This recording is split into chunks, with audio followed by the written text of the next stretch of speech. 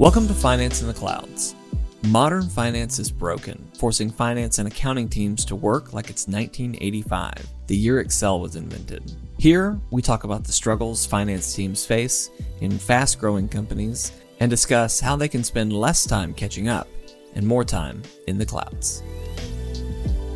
I'm your host, Jake Jones, multimedia producer and brand influencer here at Zone & Co., and I'm joined this week by Janna Herman, VP of Product in R&D with Zone & Co. Thanks for joining me today, Janna. Yeah, great to be here and looking forward to talking to you today, Jake.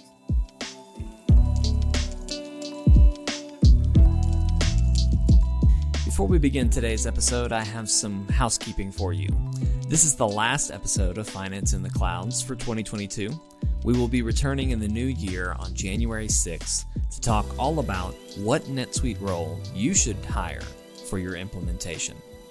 Now, we've spent the last few episodes of Finance in the Clouds talking about the complexities of the payment process, as well as heard real-life experiences dealing with some of the pressure points. Today, we are going to look at how automation can free you and your team from the tension of payment reconciliation. Janna, excited to talk about, really wrap up this conversation we've been having over several podcasts about payments with you.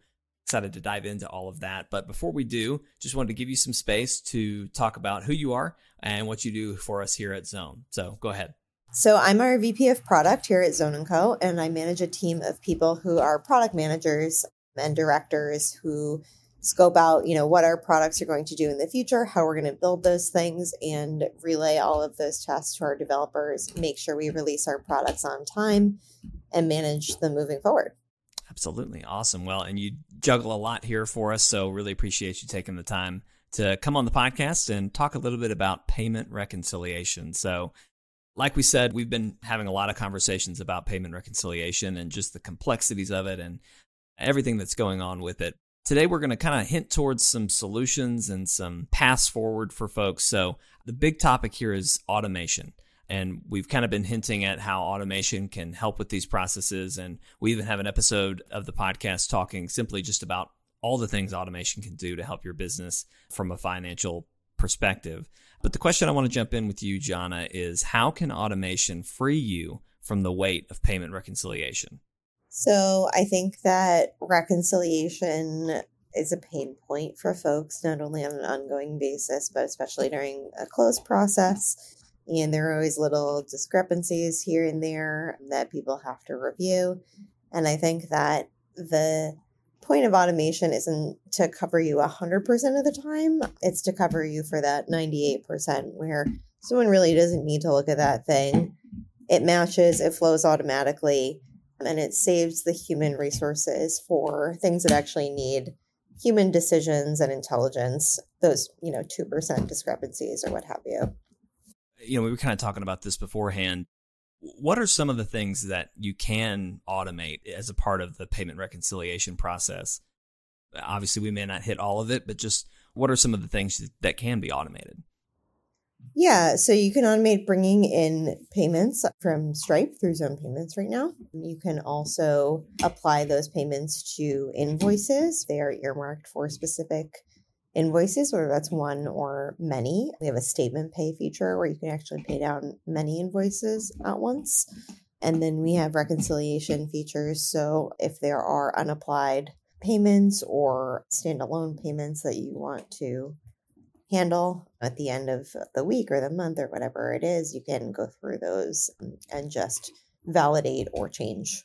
The entire integration to Stripe, right, is automated. So you're not entering payments into NetSuite, and actually setting up that integration with Stripe is incredibly easy. You really just have to enter a key and the integration is up and running. So I don't think that's the kind of user day-to-day automation that you're talking about, but we've built that automation into the product. And then, the whole process of keying in payments or applying them to invoices really goes away. Zone Payments is an automated tool that helps you receive payments specifically from Stripe, but in the future from other providers as well, bring them into NetSuite seamlessly through a turnkey automation and reconcile those payments, apply them against invoices, seamlessly finish up your payment process without user intervention, but with review if so desired. So I think it's the perfect tool to help a business scale, but to still have that control you need if you want to, laser in on a couple unique scenarios. Kind of an interesting part of this whole conversation, and again, this is a pain point for a lot of people. When you're able to automate this process, how does that change a finance team member's focus? Are they able to focus more on forward-thinking work? What's that change look like? I'm glad you said that. Absolutely. I think that being in accounting, crossing your T's and dotting your I's takes up a whole lot of time, but it's not necessarily why you need an experienced accountant or somebody who really knows what you're doing. You want to save their brain power for the hard stuff and the challenges that come up, when you're doing an audit or what have you. And I think that automating your day-to-day process and reserving that brain power for incidentals, unusual things really does not only save time, but saves the resource, that drag of being in your job and just checking the box all the time, right? It's a mental load thing as well as actual time saving. Yeah, that mental load is such a huge part of it that you don't really think about. That's weighing on your team and weighing on your partners. And if you can alleviate that, why not? I would also say, if someone's doing this kind of task by hand, there's always the potential for manual error. You're tired, it's the end of the day, you type the wrong number, that kind of thing is impossible when you flip over to automation. So yeah, it saves everybody that potential headache. Absolutely. And not just tired, but just when a lot of it is keying in the same information over and over and over and over. And that gets monotonous and is easy to, did I type this already? Did I copy and paste the right thing? So it's real easy to get lost in that. Yeah, potentially. Or let's say your customer is trying to pay down, a certain invoice and not the other one. If they're able to kind of select that themselves and have that payment flow through and apply in an automated way, they're not calling you and saying, actually, I wanted my payment applied to invoice B instead of invoice A. Why are you still sending me this bill? It avoids confusion when it sort of all originates on the front end. Janna, how would you see, if a company started to automate the payment process and really kind of free up those finance team members' focus? How do you see this changing the scope of a business if you can take advantage of some of these tools for your business? Just volume, right, is a consideration. So if you're sending out 100 invoices a month, that's pretty different than sending out 1,000 invoices a month. If you're receiving 100 payments and having to match them up with invoices, that's different than receiving 1,000. So as you scale, the automation just becomes more and more valuable. And I think that if you're preparing to scale, it's important to get something like this in place so you don't experience the problems that come with just increasing your volume, but not your capacity of hands matching up numbers. Well, it's awesome to see what automation can do. And Janna, again, thank you for being on. And are there any final thoughts or final tips that you'd like to give to our audience just about the future of payment reconciliation and how automation is going to be changing the way we do business? I see this automation falling within a suite of automated products. And I think that's what Zone is all about. You don't just want to have your payments flowing through automatically and applied to invoices and reconciled. You want to start before that and probably have your entire order to cash process automated, and this just being the icing on the cake at the end of that process. Not necessarily, but I think that, again, if you're a business that's preparing to scale, you can pick and choose which pieces of the process you automate first, second, and third. But at the end of the day, I think that automated flow through the whole financial process is really what you're looking for.